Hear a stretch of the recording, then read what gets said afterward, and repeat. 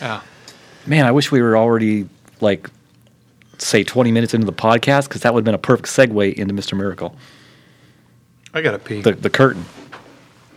Oh, that curtain From the thing Leonardo was good. anecdote, yeah. I like that joke a lot. So Yeah. bring that back in about 20 minutes. After you throw a pee. Oh, piss. Yeah, but pretty quick too. Well, I'm quick. I'm a quick pisser. I like that about you. QP. You're a Quick qui- pisser. You're a queepee. A quapo. Quavo. A quapo.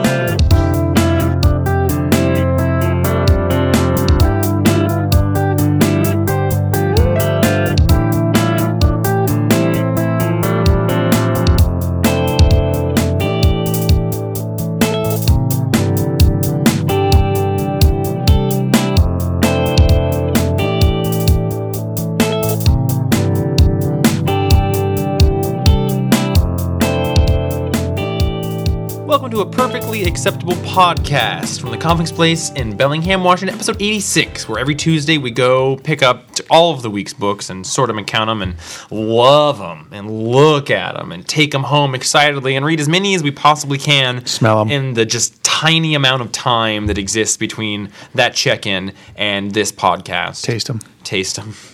Django's always licking them, and we have to have a whole damaged pile of licked books, and you can tell immediately what a licked book is because it's got a big old sloppy ink smear up the cover. We put an LB on the price tag. Licked book. Man, it's different than my thumbprint fingerprint smear. It's a much wider, wetter smear. It's worth mentioning that like the fingerprint smear also happens to me. So like I have to Does it? strategically how to hold comics or prop them up against my knees so that I'm not leaking. I have to make sure there's a baking board and my gloves. I thought he was joking about this when I first met him. Oh no.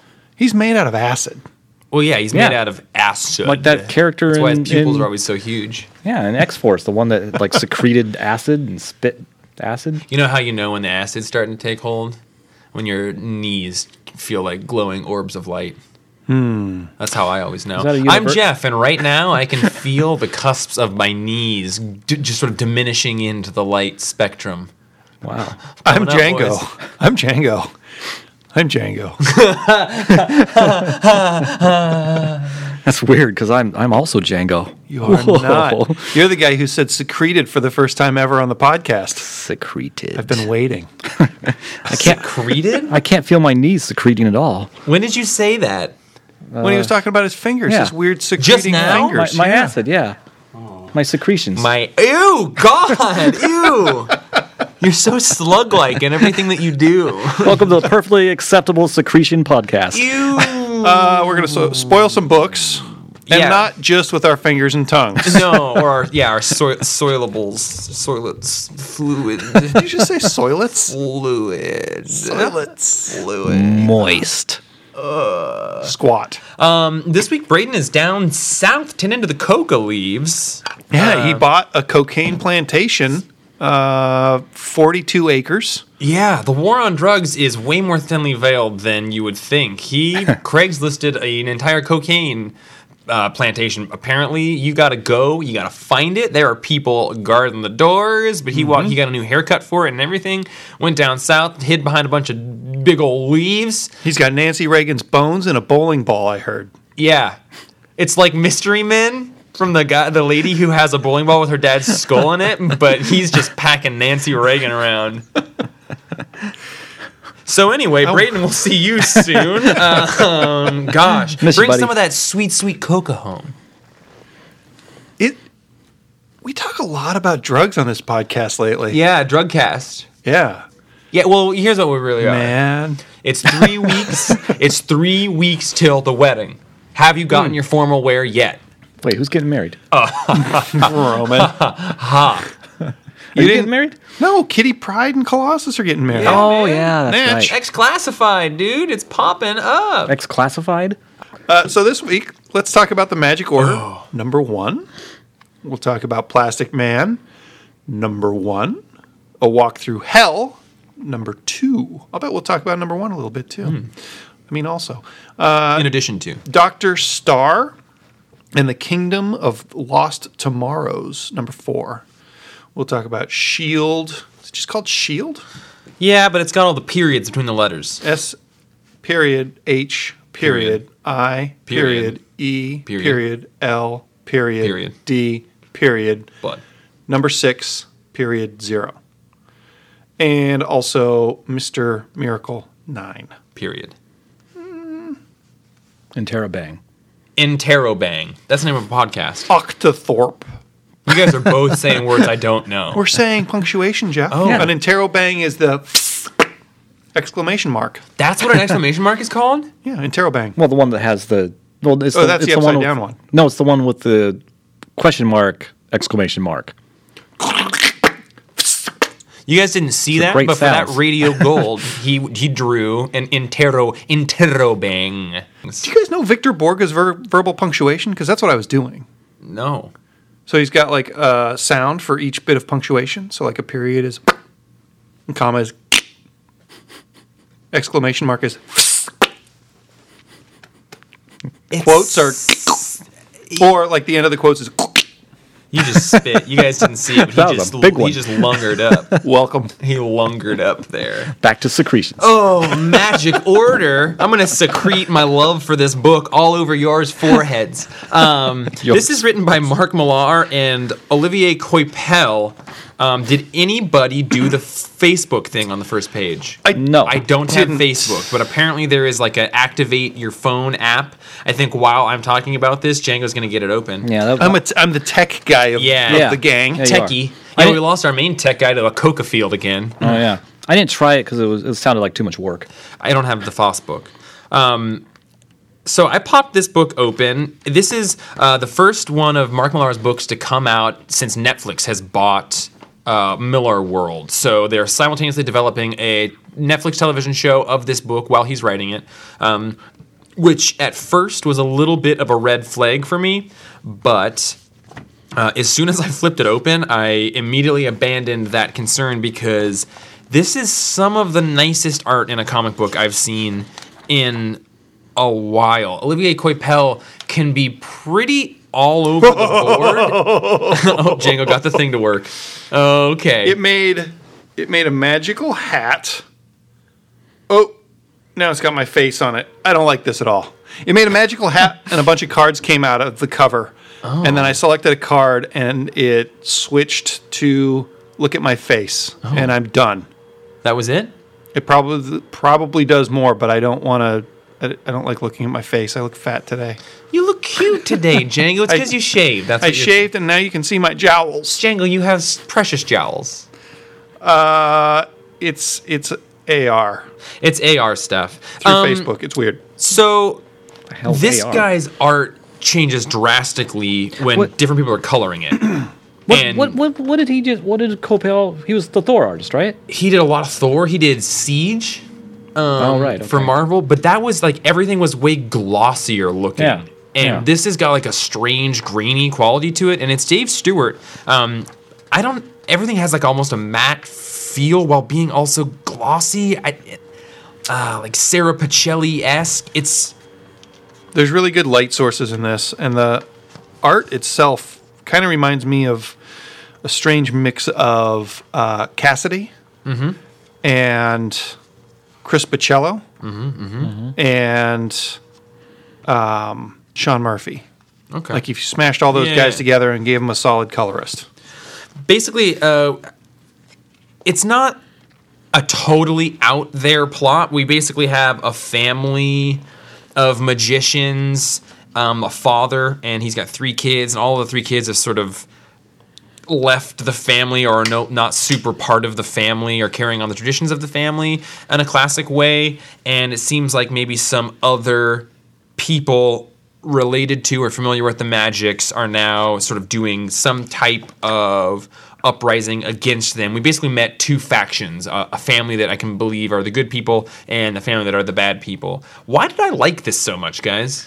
I don't know why you liked it. It seemed like pretty straight up Mark Miller stuff, and you're not usually a huge Mark Miller guy, right? It's like, I mean, I like him, but it's pretty like urban fantasy. Like it's fantasy, but it's not the fantasy I don't like. It's a little bit of horror. It's like a horror Harry Potter, which I am a big fan of Harry Potter as a 28-year-old in 2018. That's just a thing.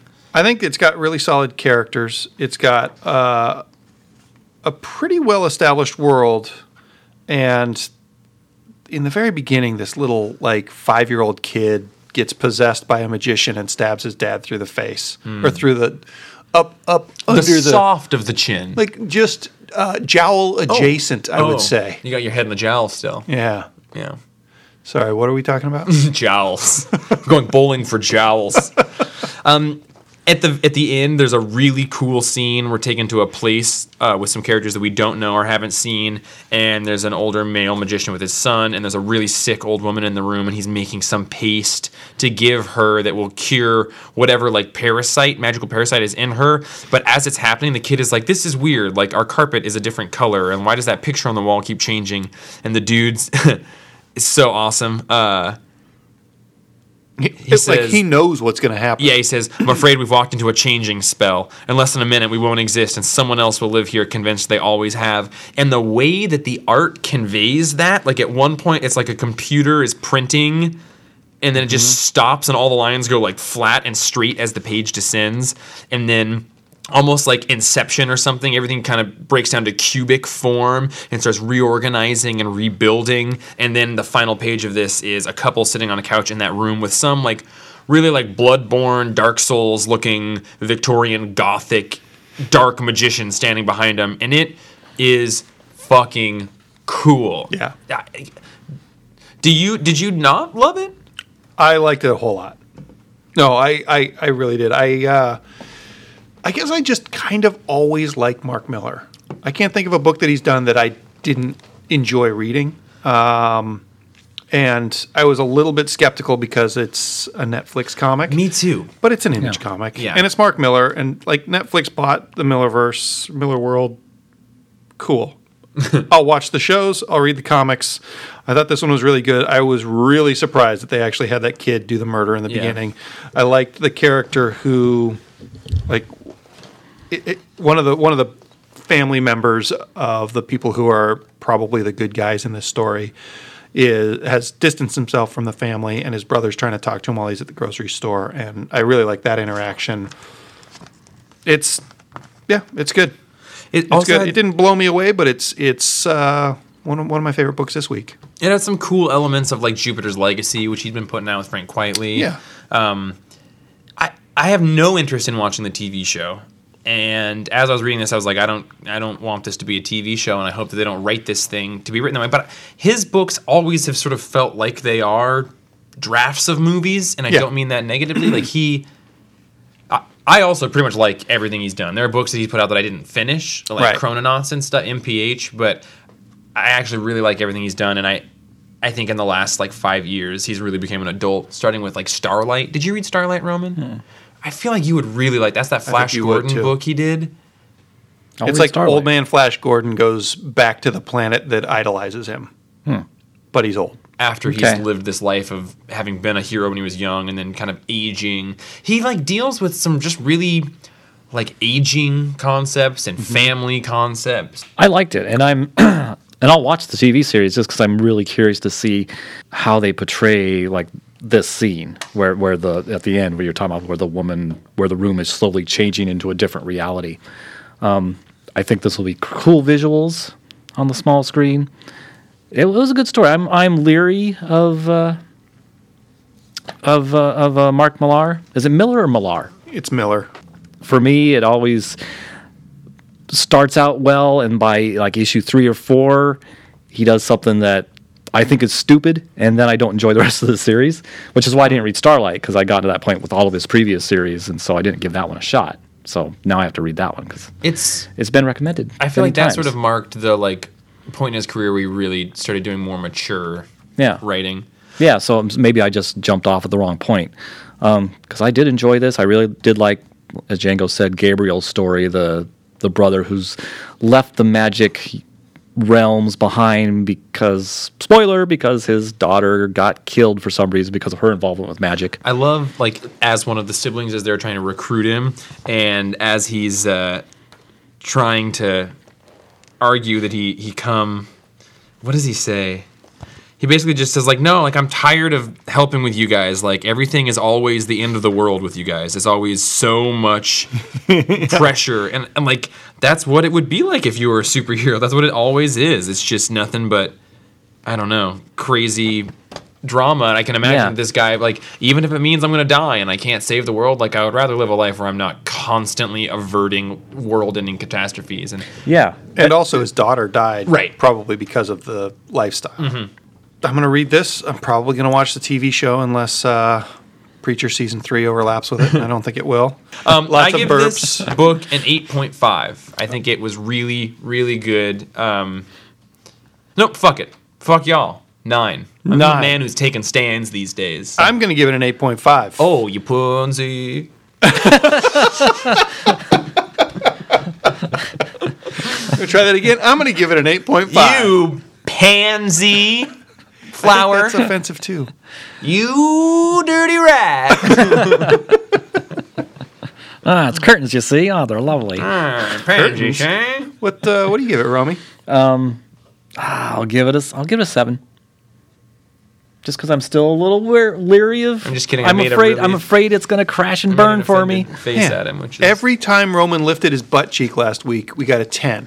yeah, that's true. He drops that phantom dong with reckless abandon You know the thing about this stomach? that we've been developing here on this podcast. Gosh, Roman, you Oh my got the gosh. reins here, buddy. I do? Roman Reigns. Wrestling. This is my yard. So that sounded more like Hulk.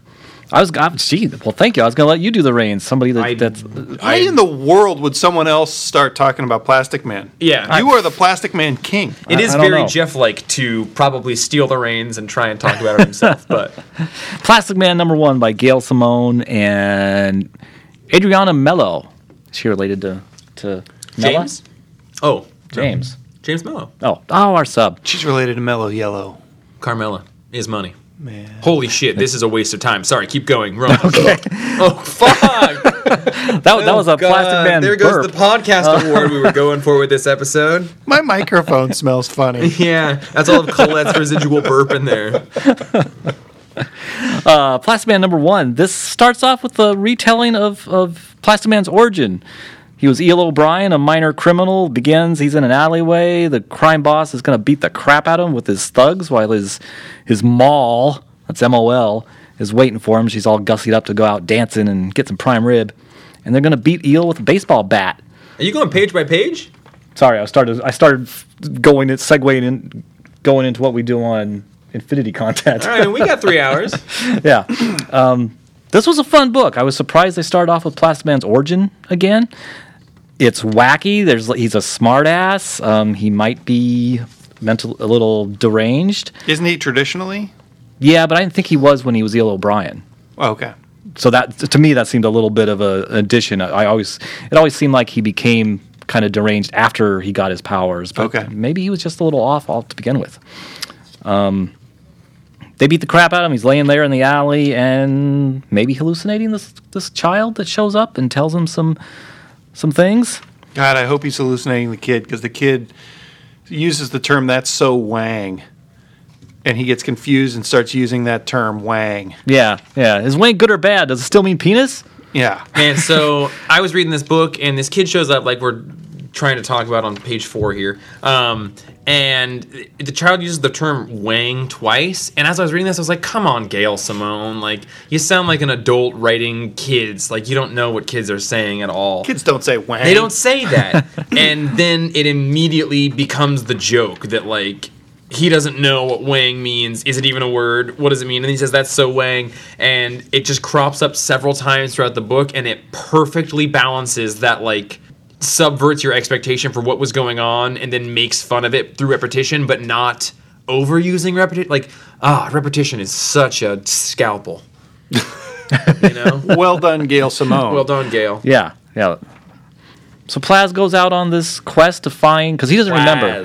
Plaz. Because he doesn't remember what happened exactly. He thinks he got shot and killed after the gang he was helping. He was cracking the safe.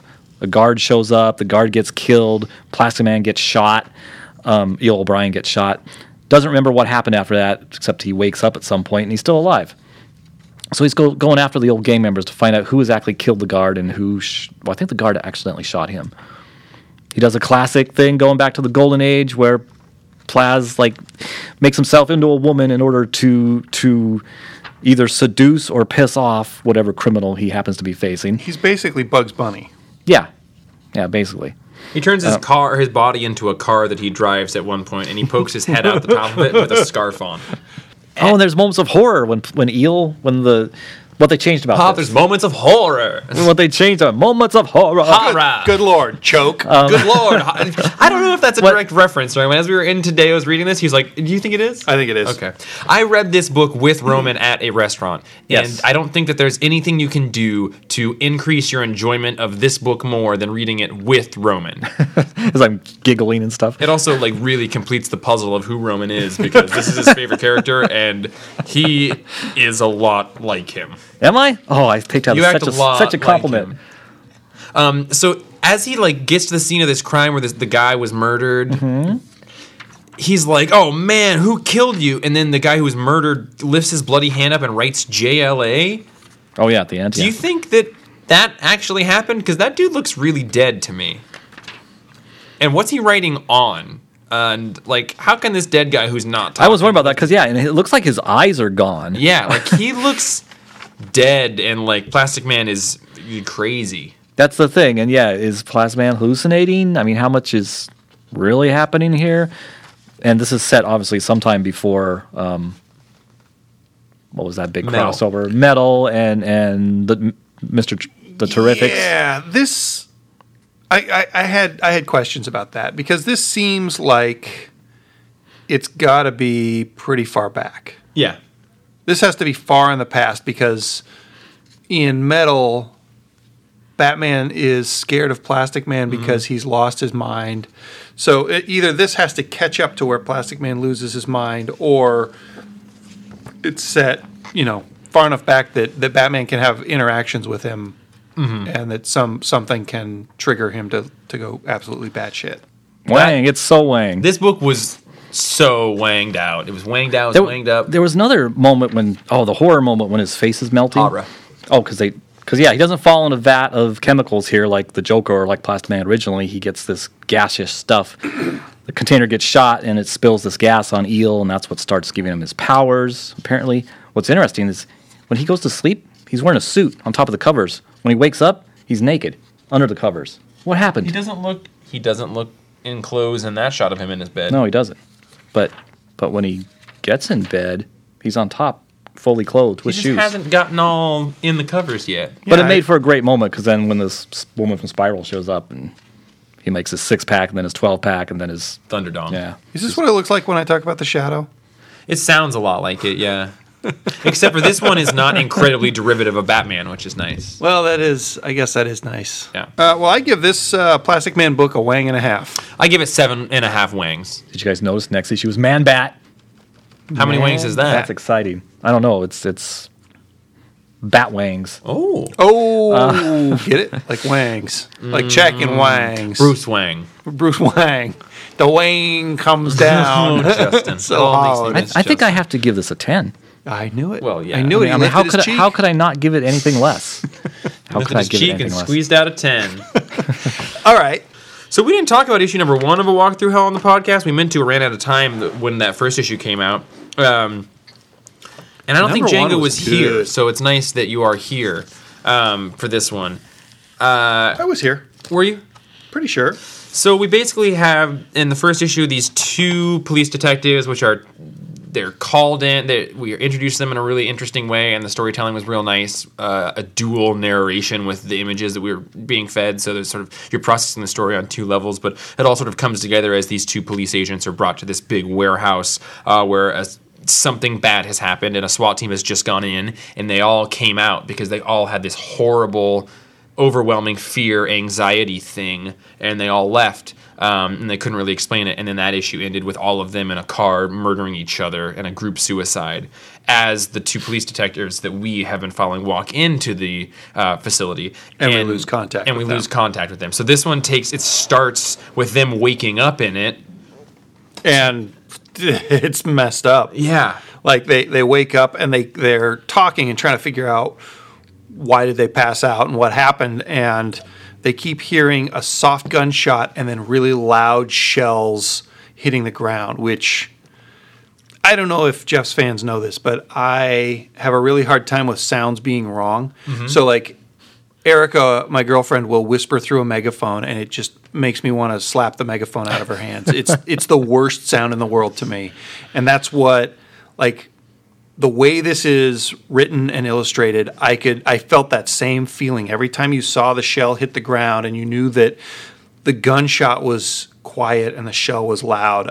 It just gave me the heebie-jeebies, and it turns out that it's their buddy from the FBI shooting himself in the head over and over and over, and he's not alive and he's not dead. He's non-responsive. He's just shooting himself in the head over and over and over, and there are way too many shells for that to have been realistic, and it's horrifying. It's horrifying, and another just really interesting thing that's happening in this issue as we're with these two people who wake up. They don't know how long they've been in here, and they're trying to figure out what's going on. We just, at two different points, cut to totally different scenes of these two people interacting. At one point, they're in a diner, and they're talking about this murdering case that is so spread out, the crimes, that they probably aren't related. Kidnapping. Oh, is it kidnapping? I don't think it's actual murder. Okay. People are kidnapping kids. And then they're starting to realize, like, well, what if it actually is the same person who's doing this all over this side of the country? Cut back to this horrible scene of them in there. And them trying to figure out, like, how do we get this guy who's missing half of his head, like very graphically missing half of his head? How do we get him to stop shooting himself in the head? And, oh, yeah, and that scene is... It's so good. And then it cuts back to them, like, tracking down a convicted pedophile in one of these towns who maybe would have some information, and the scene ends as they're knocking on his door, and through the window we can see that he's hung himself. And then it cuts back, like, it's just these, like, really well done, horrifically foreboding scenes. And you know what it really reminded me of was Annihilation. Okay. Or there's some other, like, non-sci-fi but horror, sort of like the newest Cloverfield.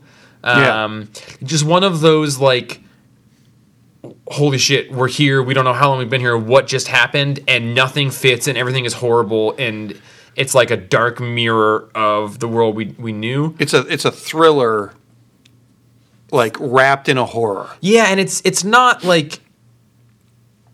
Yeah, it's really well done, and it's Garth Ennis. It's not the most... It feels a little bit like a thing that I've seen before, in terms of the way, like, something is going on in this place, and it's making people... It's also a lot like the movie The Ritual that came out on Netflix a couple months ago. It's a really great horror movie that's sort of like this as well, just like something about this place is causing things to not make sense, and the way that people are making, like, this nature of storytelling is particularly horrific, and it's hard to do. Yeah, it's hard to do well, and this is done really, really well. Garth Ennis is way too good at writing comic books. The art is totally fine for it. It's not bad at all. It's not, like, write home about it, but it's good art that does a nice job. The issue, as they wake up in the warehouse, the woman has been having these dreams. One of the cops is a woman. And when she's having these dreams, her arm is, like, reaching for something, and her other arm is always grabbing that arm and trying to stop it, and she's saying, don't. And these are these, so we don't know what that is, but in both issues, she's been, like, when she sleeps, she's reliving some horrible thing where her arm is reaching for a thing, and she's stopping herself from doing it. I didn't catch that in the first issue. Yeah, that's cool. Well, that's why, like, one of the things that was so well done about that first issue is as we're meeting the two cops, we have a narration that's totally unrelated, and then the panels are alternating between her and him. Right. And she's waking up, going through this whole thing, and he's just, like, kind of driving and getting some coffee. And it perfectly illustrates the difference in the emotional intensity of these two characters, while also, like, all of that has to be generated by the reader because the narration is talking about something totally separate. And that's just an instance to me of, like, that's really good comic booking. That's somebody like Garth Ennis who has written a billion comics and knows how a person reads a book. Yeah. This gave me, like, the right The gave me heebie-jeebies? this gave me a preacher boner. Oh, Like the violence a in Cassidy this, Kane.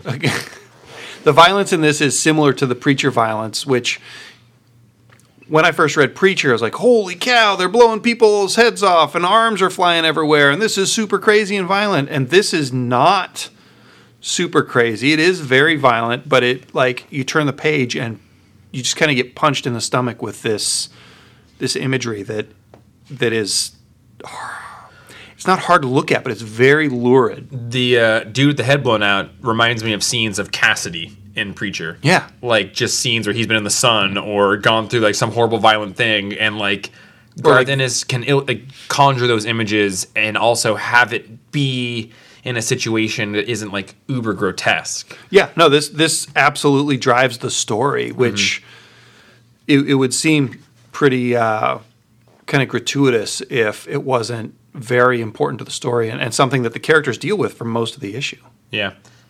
Yeah, I really, really good book if you're in for a horror book. I would give this one an 8. It's a really good mystery that is also scary. It's well done. I'm going to give it a 9.5. Yeah! That is a high Django score. It's Yeah, really it is. good. Yeah. It's really good. I love. Wow. I love. I'm gonna give it a wang. Oh, that seems accurate to me. Wangtown. On the topic of Wang, Dr. Starr carries a wang around. I just said on the topic of Wang, and Roman looked at me like that's not what Wang is. Like we have that's the point of the word Wang is there's no I'm definition. constantly for it. redefining wang in my head. I was trying to figure out what the star rod, is that what you're saying is the wang? I don't like the way it feels in my mouth. Wang. I love the way it feels in my mouth. You can reach that far? You knock them up, I set them down. Quit knocking people up. That's been the big problem. All right, so from the I saw a world of doctor Black about that. Hammer, we've got Dr. Starr and the Kingdom of Lost Tomorrows. This is number 4. This is the end of the series. Jeff Lemire wrote it. Max Fumara drew it. Dave Stewart colored it. And Nate Picos probably lettered it. I don't think we've actually talked too much about this book on the podcast. So I if thought you we wanna did the give first issue. We maybe did. But So it seems like Jeff Lemire and or Dark Horse are going the Hellboy route with Black Hammer, where they're making a whole bunch of miniseries about minor characters and spin-off characters and trying to make them stand alone but also fit into the universe. And I don't know exactly how I feel about that yet. I feel like right now, having read every single shred of Black Hammer that I could find, I feel like those guys who understand what's going on in Hellboy and enjoy Hellboy. As a guy who didn't get into Hellboy on the ground floor, I am totally lost and uninterested in jumping in. So I'm worried that this is going to be my favorite comic and it's going to just lose people and lose people and lose people as the world grows bigger and there's more and more to jump into. But this one seems to focus really, really well, or like the main series seems to function really well without having read these. Yeah, I but have now not- the main series is 2 miniseries. Yeah, and I think that is almost semantic. Like I think Yeah. that was a bad move on their part, and I only think that they kind of did that to take a break. But And I adding guess a the- suffix on there was a bad call. Like the trade paperbacks are going to probably come out with serial numbers rather than trying to reboot. Although each they time. just solicited a hardcover for that whole first phase. right, but then that'll be volume 1. Then we'll get a hardcover for the second phase, and that'll be volume Yeah, 2 probably. Yeah, and that's So, what I think. Yeah, It's made for trades. All that said, Jeff Lemire just keeps impressing me. This one wraps up the story of this guy who is basically Starman, also basically James Robinson, right? I think his name is even close to James Robinson. He looks a lot like James Robinson, the writer of Starman. And he had a family. He came up with this device that lets him travel to other worlds, and he left the family in order to take care of something and ended up staying away so long that his wife hated him and his kid has cancer and is dying. And so like all 4 issues have kind of been his backstory and why he stayed in these places, mixed with him dealing with the fact that when he came back, his family isn't what he thought it would be. And of course it's not. Like, he was gone forever. Why would they still like him? Why would they be happy that he was back? He kind of abandoned them.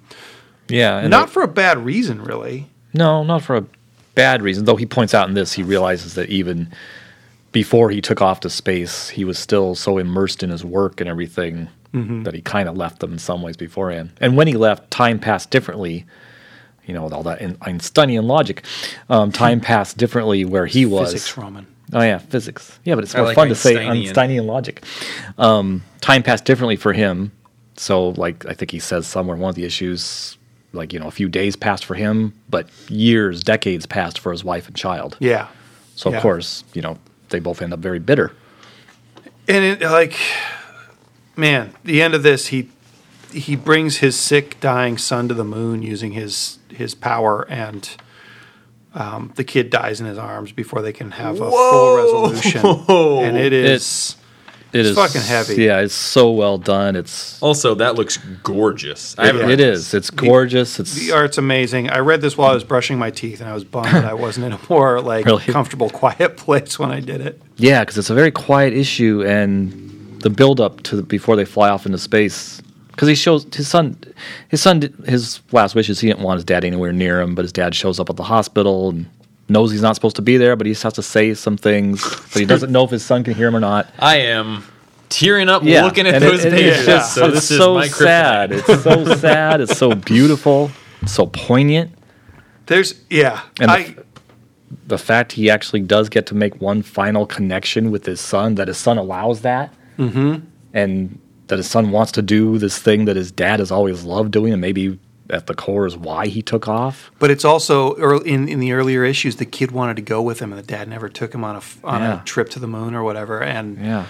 he finally does it after the kid's too sick to really.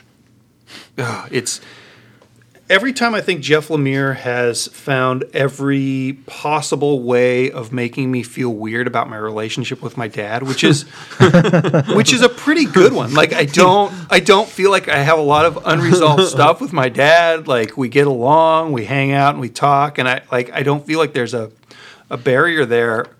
Jeff Lemire makes me feel like I really relate to these characters who have big worlds between them and their fathers, and I don't know how he does it. He's really good at this. I would give this this issue probably a 9. I would give this series an 8,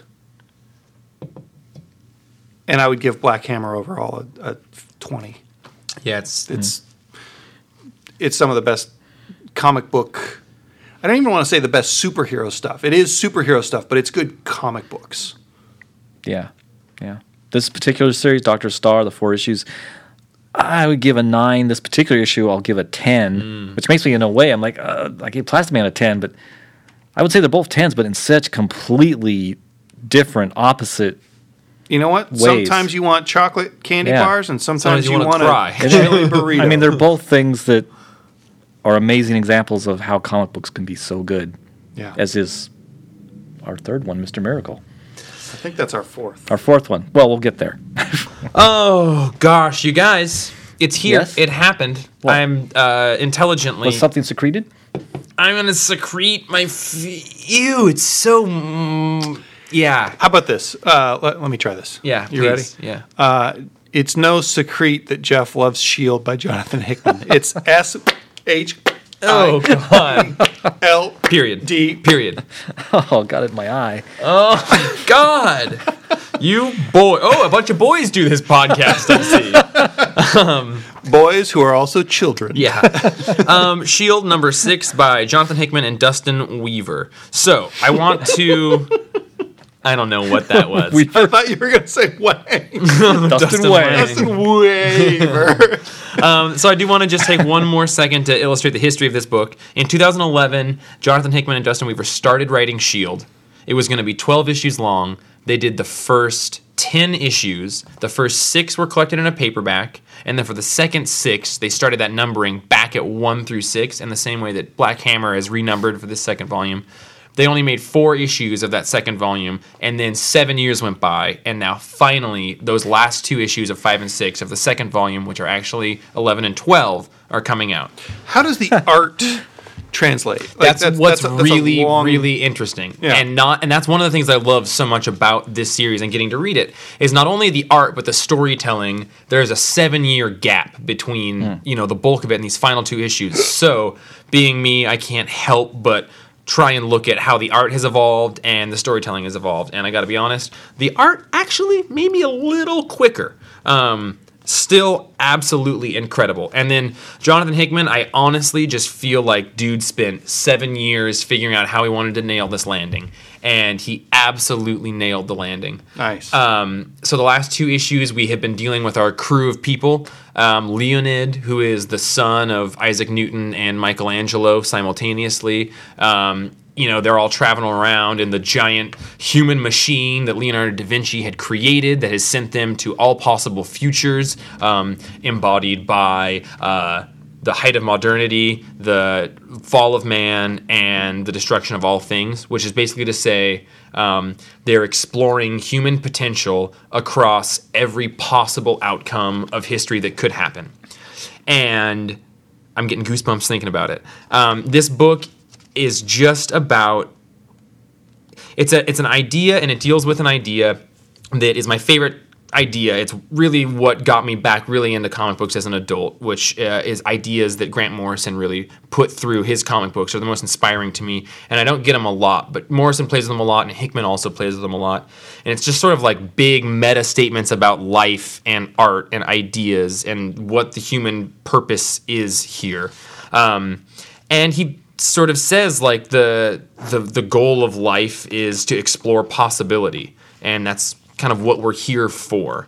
And it's so huge and it's so big, but there is a moment halfway through this issue where I was reading this. I had already picked out my pick of the week, and it was Magic Order because I really like that, and I just got to work early enough today to read this before we opened, and I just got this huge dumb grin on my face as I was reading it, because like the dude just nails it, and he gets at these points that bring such huge joy to me. And the whole thing is a sort of conversation between Isaac Newton and Michelangelo, which both really embody the idea of Isaac Newton is really negative. He's certain he represents fate, and we're here to do this thing, and we can't change it. Whereas Michelangelo is representing the idea of free will, and your life is up to you. And ultimately, they make this time loop infinity, where they create a reality where both of those exist, and it's incredibly beautiful, and all of that happens to sort of remake reality to where we are now and our Marvel universe in 2018, which is why Leonardo da Vinci has been showing up in some other Marvel books. Jonathan Hickman started this book years and years ago and probably had an idea of where he wanted it to go, but the fact that it waited 7 years meant that ending got to sort of perfectly tether itself to the continuity of the Marvel Universe, and I think find a landing point that was really perfect, that wouldn't have been there if this book had ended 7 years ago. And it ends with Tony Stark's dad writing this letter to him, since he's one of the main characters in the book, and and it's just sort of you can sum up the ideas I'm talking about with it, which is just the statement that everything begins with an idea, everything begins with an image, and when you have that, you build. And that is those Morrison ideas of like Superman. Why is Superman so wonderful? It's because he's an idea. Like Schuster and Siegel wanted to write a story about the ultimate good, like a Jesus figure, and they created Superman. The people who in World War II wanted to drop a nuclear bomb wanted to do something evil that would destroy the lives of millions of people, and they thought about that long enough that they were able to pluck this idea of a bomb and the science that would support that from the ether and sort of bring that fifth dimensional idea concept into our reality. It all starts with an idea, and you sort of bring that down into your world and build with it. And that's what. So this is basically the origin of the concept of the company, the organization Shield, and it's just masterful. It's huge, and it's way too big of an endeavor for two people to have done, and they did it. And it's a thing that I'll read over and over again, and I can't wait for them to have all of it collected into a big hardcover. The art is beautiful. The art and story, like you can see their progression as storytellers over 7 years. It's even before I had finished. If you'd said 2 years ago, what are my favorite Hickman books, this would have been up there. Even though it's such a bummer that it never got to finish, and I'm so glad it has an ending, and it's as good as Hickman is ever. It's one of my 3 favorite books of his, and it's one of my favorite Marvel books I've ever read. So it's really, really good, and it's really, really big, and it's really, really hopeful. But it also could get bogged down by how sort of crazy it is. But like, gosh. He sort of says, it begins as all life does, random, chaotic, and simple. Then, through environmental catalysts or by natural and unnatural stimuli, things evolve. They become more. Some species, under the watchful eyes of their revolutionary and evolutionary betters, call them gods wielding magic if you want, call them aliens wielding science if that suits you better. They dare to remake themselves in their maker's image and eventually seize control of their own future, grabbing on tight with both hands. And it shows from a bacterial to the evolution of man, our species evolving, but it shows in the back, like Celestials when they showed up there, or the Kree when they showed up there, or just all the, the Watcher watching the first human make fire. Like, just huge, big concepts about life and art and what it is to be a human, then tethered to Marvel continuity. Just fucking good. I give it a 10, hands down. It's some of the finest stuff I've ever read. It is not for everybody. But if you have any questions or want to know anything or my thoughts on it, do come in and talk about it. Ask questions, please. It's super confusing and how it was put out. It doesn't make sense. I can't wait for them to just have it all collected so people can really just read it and understand how the issues came out. But it's one of the best things I've ever read. Are they going to give us a soft cover before, like a soft cover volume 2? Yeah, the hardcover comes out in like 1? a month of this second one, so I imagine a paperback will come out like a month after that. Okay. And then I imagine that they'll collect it all up into like a big tome, right. Presumably. I hope so. Well, so the hardcover is just going to be these 6 issues? Yeah. Okay. Yeah, and then they'll do a paperback of that. And then probably an Absolute or an Omnibus. Yeah, or whatever. I mean, it's like a total of 12 issues, so it's not a huge thing, but...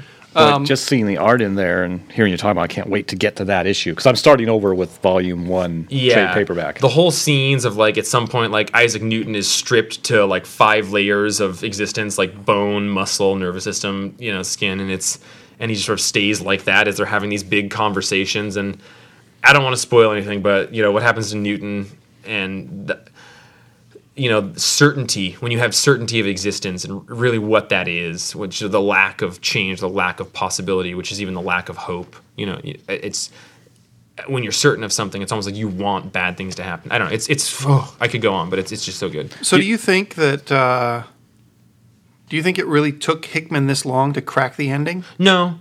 I think he probably had an ending, and I think that he probably toyed with that in the back of his mind for the last 7 years. He's been doing all the different stuff he's been doing.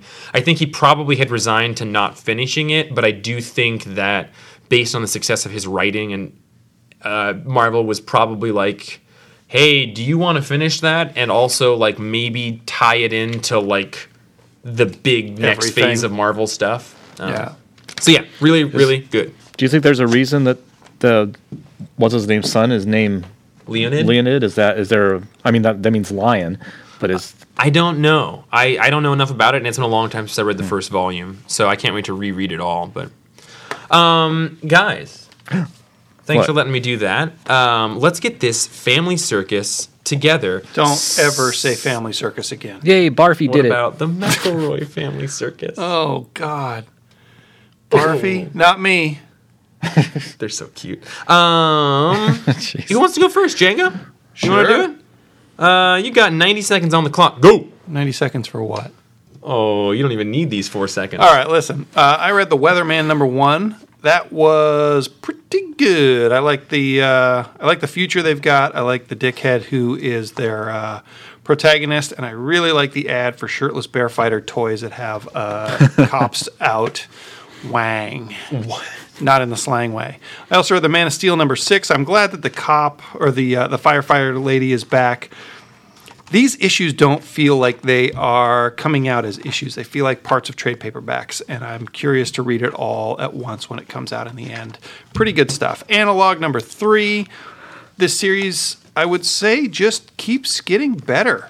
It's, everything's progressing. Everything is more and more interesting. I like the characters. I like the story. Michael Cray, #8, on the other hand, was probably the low point of the series for me, even though it's still got John Constantine in it. Maybe he's Constantine in this world. Maybe he's Constantine. I don't know. Kick-Ass #5. Sure, I'll keep reading that until it's over. Good job, Mark Miller. And The Fix #12. I'm so glad that The Fix is back and that it's still going and that there's toilet jokes and that this is just a dumb, silly, fun series. I can't believe that I just did 6 books in under a minute and a half. I would recommend reading everything I read.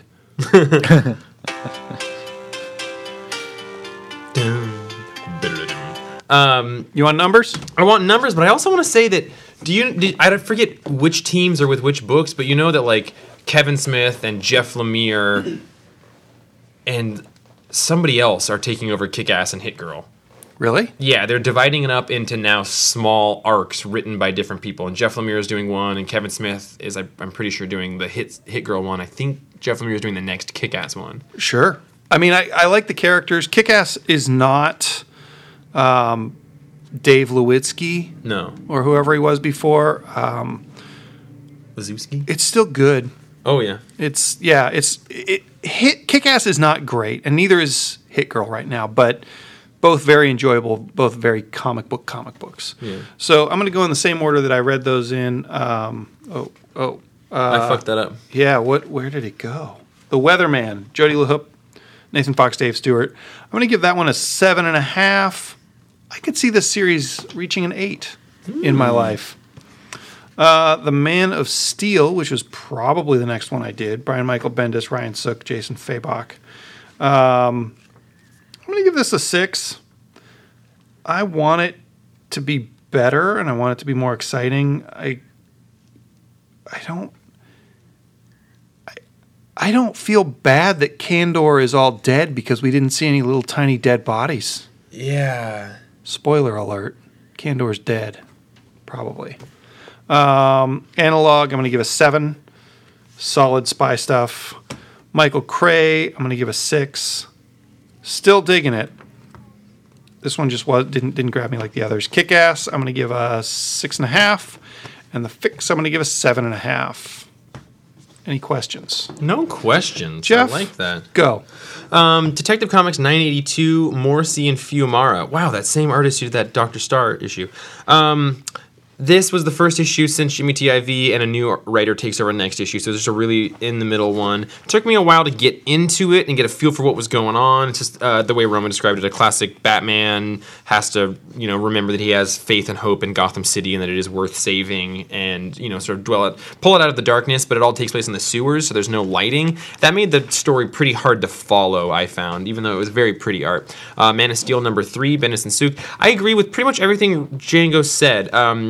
The Fortress of Solitude is destroyed and Kandor is destroyed, but there really wasn't much emotional weight to that, unfortunately, and Superman seems to get over it pretty quickly, and Supergirl shows up, and then they're sort of just like flying around trying to find who did that bad thing, and they're in the city, and they're stopping bad stuff from happening, and they're talking, and they're almost like they're talking to the bad guy, and the final page is them looking at the bad guy, and no one's saying anything, but it also felt like they were just talking in the page before that, and none of it really made too much sense in terms of the plotting. So I do think it all worked together, just like Django said, as a trade, but sort of the plotting was, I don't know. This was the weakest issue of the 3 to me. Michael Cray #6, also probably I would agree the weakest issue of this series. The first half was pretty hard to get into, but I did really like the second half. Michael Cray is talking to whatever cancerous entity is in his brain, stressing him out, and I really like that going on. The Punisher is a book that is still coming out, and I read it. Well done. I don't know how we're like 15 weeks into this, and I still don't know how to turn off the alarm on your phone. It's the same alarm as on your phone. I don't use it like that. Hey, I don't like to I don't like to shit on your words, Yeah, but it's actually two different artists with the same last name. No way. Detective was Sebastian Fiumara, Wow. and Dr. Solar is Max Fiumara. You're totally right, but look at the shading Wow. in it. It's Yeah. actually pretty similar, like darks in there. Yeah. Um, Yeah, although the guy that did Detective looks more like Tom Mandrake mixed with He does. the guy that did the Max, Sam Keith. to don't me. live your life just reading last names, people. You'll make mistakes. I'll say. Michael Cray, I'm actually gonna give it a little higher than Django. I'm gonna give it a 7. It was hard to get into, but I think it set up a really interesting dynamic, and it was the first issue where things kind of changed. Like Michael Cray is now maybe no longer working for the people he has been working for, Yeah. or he is pretending. But that was well done. I did like Wonder Woman stabbing the guy through the desk. That was Yeah. pretty awesome. Man of Steel number 3, I'm gonna give a 6.5. Like, just like Django said, it's not the best, and I wasn't too bummed about it, but like, I'm happy it's coming out weekly. I want to read it every week. I want it to be good, and somehow Bendis has done exactly what he does, what he did in Marvel, which is like, even when it's not good, it's still totally inoffensive and a joy to read. It's kind of compelling even when it's not good. Like you Yeah. want to see what happens next. Yeah. And then Punisher, I'll give, a 6. I don't know why I kept reading this book other than that it was in my stack. And at one point, Baron Zemo is playing with stuff on his desk, and there's a little Hydra Captain America action figure on his desk. And I thought that was pretty funny. I ran into a man on the street today. Oh? Yeah. A Nazi? This dude was not a Nazi. Jesus, Was he where a did that Hydra come agent? from? Because No. Baron Hey, Zemo, Django. he's a Nazi. He's Hydra. He's a Nazi. All right, Phil. They think you're a Nazi, I guess. Whoa, Phil, you're a great guy. No. He's Phil Satile was just hanging out on the street today. Oh, no, I hope he's not becoming a street folk. He's not. Okay, good. He was walking back to his car from our store. Oh. I ran into him, and we had a short conversation about how I kind of wonder if Brian Michael Bendis has the same freedoms working for DC that he did for Marvel, or if there are like editor conflicts or just a difference in the atmosphere. I think that they are letting him is do messing with him. whatever he wants. So maybe at Marvel he had somebody to spank him and say, "This issue isn't very good. Tweak these 3 things." Yeah, you know what I mean? Like it feels like Bendis, but it doesn't. Something's off. I bet that everyone there is afraid to step on his toes. Yeah. Also, like one of the things that contributed to some discontent on his part was, saying that he didn't have total creative control over some things. So I think the DC probably in response to that made sure he had total creative control over his own things. And this, you're right. This does feel a bit like no one's being like, "Oh, that's a good idea. Maybe try this." Like it doesn't seem like there's much of an editor involved. I would say if that's the case, Yeah. they should learn a lesson from the Star Wars prequels, because at this point nobody's comfortable telling George Lucas, "Don't do that. Maybe rethink this." And Did George Lucas write all 3 of the original Star Wars? No. no, But he wrote the prequels? I don't even know if he did that. That seems he like fucked up the A prequels. bad call on anyone's part. But Yeah. Anyway, it just seems like it's definitely Bendis, but maybe a slightly differently managed Bendis that is or not maybe working an well for unmanaged us. Bendis, yeah. Yeah. Roman, you get 90 seconds all to yourself. Go. Okay, God, I'm thinking about Empire Strikes Back now. Thor. First issue of Thor. On the inside. 2 stories by Jason Aaron. The first story reintroducing traditional Thor as Thor. It was a good story, good action, lots of good nods to Thor history and Marvel history. Good dialogue. Everybody you want to see is in here. Loki, Odin, Namor shows up. The Juggernaut shows up. Dang. All cool. But I'm not a fan of Mike Del Mundo's artwork. Oh, man, I don't know. I'm going to stick with it because it's Thor. I love Thor. The backup story is great. I wish that artist had been doing the front-up story, Christian Ward, of future Thor with his granddaughters. That was cool. Nancy Drew #1 from Dynamite by Kelly Thompson, Jen Stange, or St. Ange, I don't know. This was a lot of fun. Fun artwork, cool characters, the good character interaction. They all have distinct personalities. There's some great mystery. Starts off Nancy Drew is rescuing this goat mascot from the rival school, is hidden it in the swamp. That's a really fun rescue. This was the Hardy Boys show up at the end for the big mystery, the big dangerous mystery. Jeff got me to read this. This was a blast. I want to read it, but I have not read it. I've never read any Nancy Drew before. I'm tickled. It was fun. Exiles number 4 from Marvel. Great book, fun book. I just accidentally canceled the timer, but it did go off. Yes, it did. Can Can I just say, they go back in time to when the early FF, when the Thing stayed in the past and became Blackbeard the pirate and hung out being a buccaneer. Yar. And that's awesome. It's awesome. They save a bunch of slaves. Is this Nancy Drew book the same universe as the Nancy Drew and the Hardy Boys? I don't know because I didn't read any of that. Was that Dynamite? It was Dynamite. It was Dynamite, but it was like super hard-boiled, fucked up stuff. Yeah, wasn't that a serious series? And Very serious. Yeah, this looks all ages. Yeah, or at least young teen. This definitely seems, what you just said. This looks like a Boom book. It does look like a book. does. Like a Kaboom It story. does. I actually, until that moment when I actually said it was Dynamite, I thought it was Boom. What kind of scores do you give these, Romy? I'll give Nancy Drew, I'll give that I'm not doing points. I'll give that a 9. I'll give Exiles an 8. I will give Thor's a tough one. Because it's Give it a Jason Aaron. point. It's Jason Aaron. I like Get to the the writing. point. That was a point pun. Point joke. I gotta give it like a 7.5 because I just don't like the art. Do you want to tell us who's on the last page of that Thor book? Do we want to? Yes. Oh yeah, Anybody who's here's on the a big internet. spoiler, people. Cool But character. you remember when a few months ago when the Cosmic Ghost Rider was revealed to be Frank Castle and how that's cool and he's getting his own series. The end of this, old Thor is faced off against Cosmic Phoenix possessed really old man Logan. Do you think it's because Logan made out with Phoenix? I like that idea. Then why isn't it Scott Summers, smart guy? I don't know. Why isn't it? That's true. Whoa! Because Emma you put just put me as the voice in your head that you didn't want to be your voice. No, it's fine. I don't think. Don't that's make me that guy. I don't see any. It doesn't look like anything to me. I know Oh, I shouldn't. gosh. I know I shouldn't go there, but of course this raises the question of Phoenix secretions. God, Does it? Damn it. though? Hey. Mr. Miracle number 6. No secretions here. do you guys know what the temperature inside of a tauntaun is? Lukewarm. Oh God. Oh God.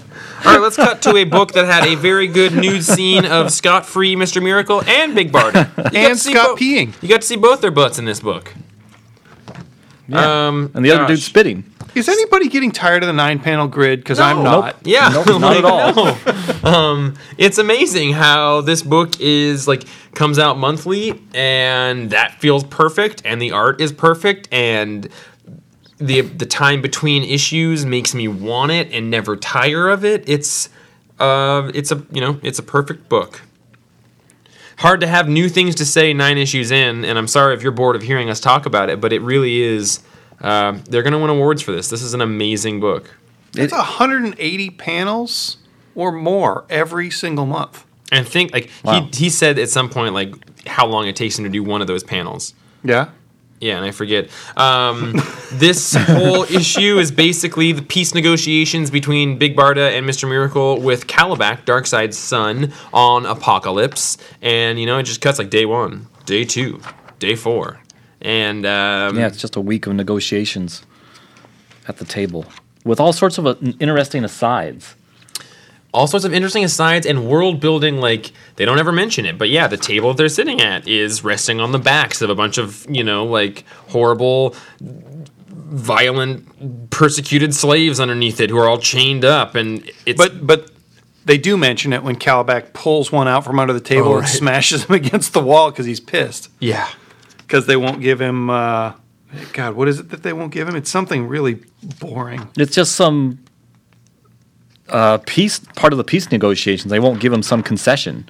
What is preposterous is any agreement on prisoner exchange without the rules set forth by the commission. Yeah. It's a lot of that, and very interesting somehow. And I love the argument of like, is it NG calendar or AO? And you're just like, New Gods or after Orion or what? Like, Okay. That's okay. Maybe, I And don't yeah, know. and That's what I Calabac made can't up. take it out on Scott Free because they're peace negotiations. So he violently murders a slave to just show how pissed he is. And when he gets really, really angry and screams, the image does the distorted figure that it does, but it's a Kirby drawing. Definitely a Kirby. Yeah. Yeah. It's like That a was awesome. And Yeah. that was so awesome.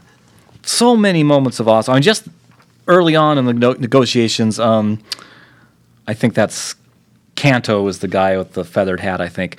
He takes Scott, 'cause Scott has to use the bathroom, so Kanto takes him because they're in someplace on Apocalypse, and they take it. He needs a guide so he doesn't go down to take a wrong turn into madness or something. And they go to the bathroom, and they're having such a commonplace pedestrian discussion. And the bathroom is just one of these great big open pits. It looks like the pit that King Leonidas kicks the guy. Yeah, in 300. exactly. And I didn't realize at first in this 9-panel grid on that page when they're standing there at the edge, Kanto's spits, and you follow the spit blob falling down 2 and down and down pages. for 2 pages as he's telling the story to Scott, which is a great anecdote. It's 16 panels of spit. 16 panels. This is of right spit. up my secretion alley. And the color changes the deeper it goes because it's occurs further from the light, and at the bottom it hits. I think that's Mark Moonrider from the Forever People. Sure. Who's That's chained why up we down keep there. him around. Well, And early- the raw sex appeal. well, yeah. Earlier we saw. Well, thank you.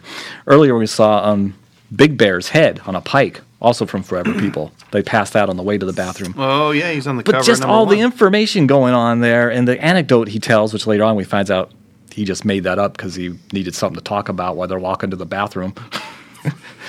There's the scene of at one point they give like to get under his skin. Calabac gives Scott the mirror of Granny Goodnesses who they killed, but they were raised by, and he opens it up, and through this whole like silent page of 9 panels, he's standing there looking at himself in this mirror, but it's showing him the reflection of how he looked when he was young, looking in this mirror with the torture and the burning that Granny Goodness would make them, undergo, and he just starts to cry, and then Barda shows up behind him looking burnt and damaged like him, and she just like holds him as he like weeps in her arms, and like no words, just 9 images, and it is so perfectly told and poignant. This is it's so masterful between this book and the Batman Catwoman Batman stuff. Like I haven't read better romantic relationship stuff in a comic book like ever. I don't think he writes my favorite relationship dynamics that I've ever read.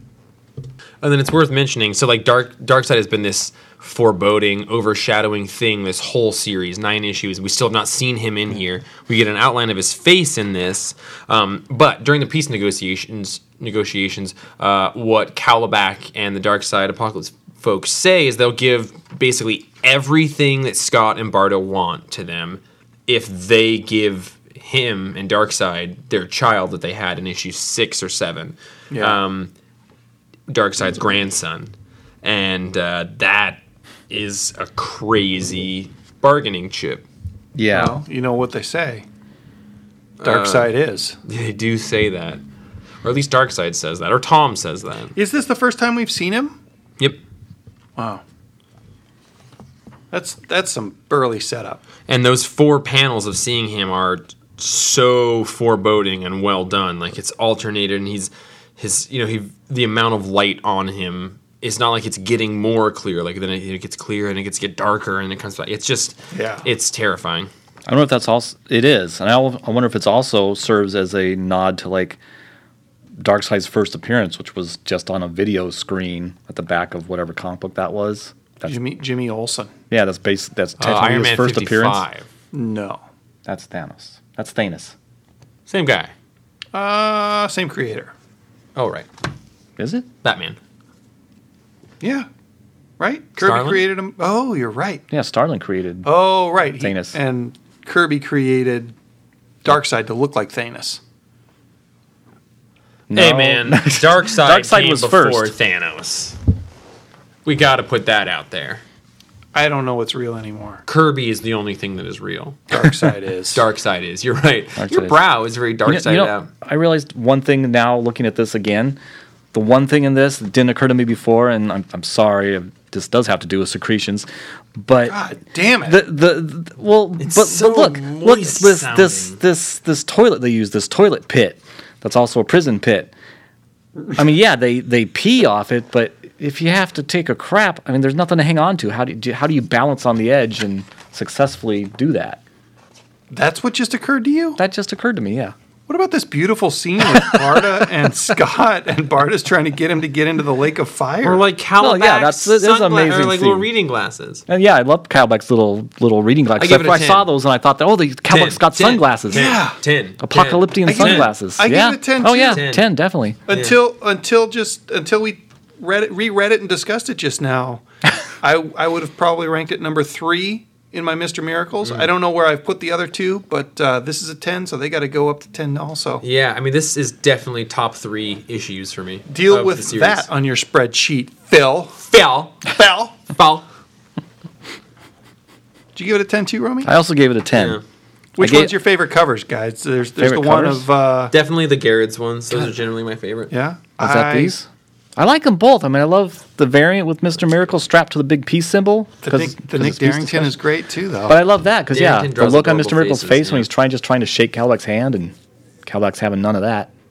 There are certain things that you have to just allow in this series, and one of them is Mr. Miracle being completely expressive and emotive through his mask. Yeah. It's adorable. great. Yeah. I'm so glad that that's something that they let happen. So 3 weeks out, we're all getting ready for it. That's all I can think about day and night. Captain America #1 by Ta-Nehisi Coates. Right. And the suit I'm going to wear to the wedding. The Batman wedding. That Batman wedding. Hey, are we doing a midnight release? Yeah, Are we going to wear suits? we gotta. All right. Hey, everybody's invited to that. Everyone is invited. All the Marvel and DC books will be on sale at midnight, bat July suits or 3rd. tuxes? Tuxes, For Natch. the wedding, come on. Oh, sorry. I didn't mean to say Natch in reference to a DC thing. Huh? That's a Marvel thing. But is he getting married in the bat suit? Oh, with the yeah, it's tux, Batman or- and Catwoman. are Batman getting and Catwoman are the ones getting married. Yeah. married. How is that legal? He's not gonna be Thanks legally to Nick recognized. Waite for letting us use his music for the intro and outro music of our podcast. We really appreciate that. You are fantastic, and so is your music. I think it's important to note that podcasts live and die by stars. Whether it's 5 stars or 5 stars, Or 1 star is how they die. But it's also important. no stars is how they really die. That's They true. die like Uncle Ben with no stars. So, I've never rated our podcast, Django. God would I- damn it, how, Roman. How would I do that? oh, give me your phone. I think he's asking for an instruction for the listeners. Oh, I for the am. That was listeners. supposed to be a side. Oh, I was geez. trying to well, help you.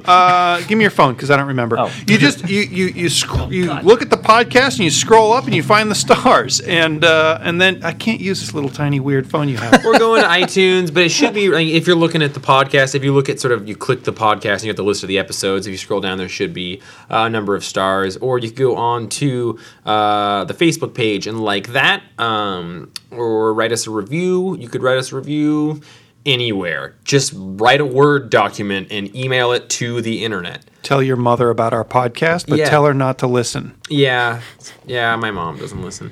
But yeah, we actually had some awesome people come in today who had just started, this week, and who had just started listening to the podcast. Mr. Stambeck bought Grass Kings Volume 1 based on our glowing recommendations for it. So That's a smart move. it is, and that second hardcover came out today. But we really appreciate all the listeners and all the support we've gotten from you guys. You're all wonderful, and you're one of the reasons that we keep doing this. It's been really awesome to sort of grow a family through it. So thank you. Write a review. Give a call. Write an email. info@thecomicsplace, subject podcast, and then whatever you want to say would be great. Or you can call us at 1-619-663-7336 and leave a voicemail, or like Django suggests, which is the greatest way, open up your phone, record a voice memo, and then email it to us as an attachment, and that way we can play it. That's all I've got. Django, what do you think? I think that's probably about it. That's probably about it. Roman, what are you excited about? You're kind of glowing over there. Yeah. I was just thinking about the fact my old OKC profile, my profile name before they switched it to you have to use your real name. My old profile name was Plastic Man. That had a lot of sexual overtones. Oh my God. I didn't mean it to be, but yeah. How long did it take you to figure that out? How long did people not respond to that? I mean, very specific people responded Yeah, to it. I got- That's I got exactly plenty what of he was going responses. for. Oh wow. Oh god. That's where I met some of my best friends. I'm Jeff, and I can't wait for Django, and by Django I mean Braden, to get up here with all that fresh leaf harvest. I'm Django, and I can't wait for Phil Satile to come on our show and sit in on a whole episode. Oh, If Phil. Yeah. he doesn't, I'm going to do it as him. Wait, no, I'm not, because he probably wants to hear that. I will not do an episode as Phil Satile. Phil, come on in, buddy. I'm Roman. I'm confused now. So are you going to do that? He's not, Wouldn't because you then like to Phil would know? love to hear Django pretending to be Phil, which is not an incentive for Phil to come on the podcast. Or the Poco, if you like. Poco. Listen, R-Dog, Poconos. Yeah, R-Dog. I'm Raw Daddy. Who's that guy? Me? You. Just a snifter. Just a snifter. And that's Roman. We'll see you next week.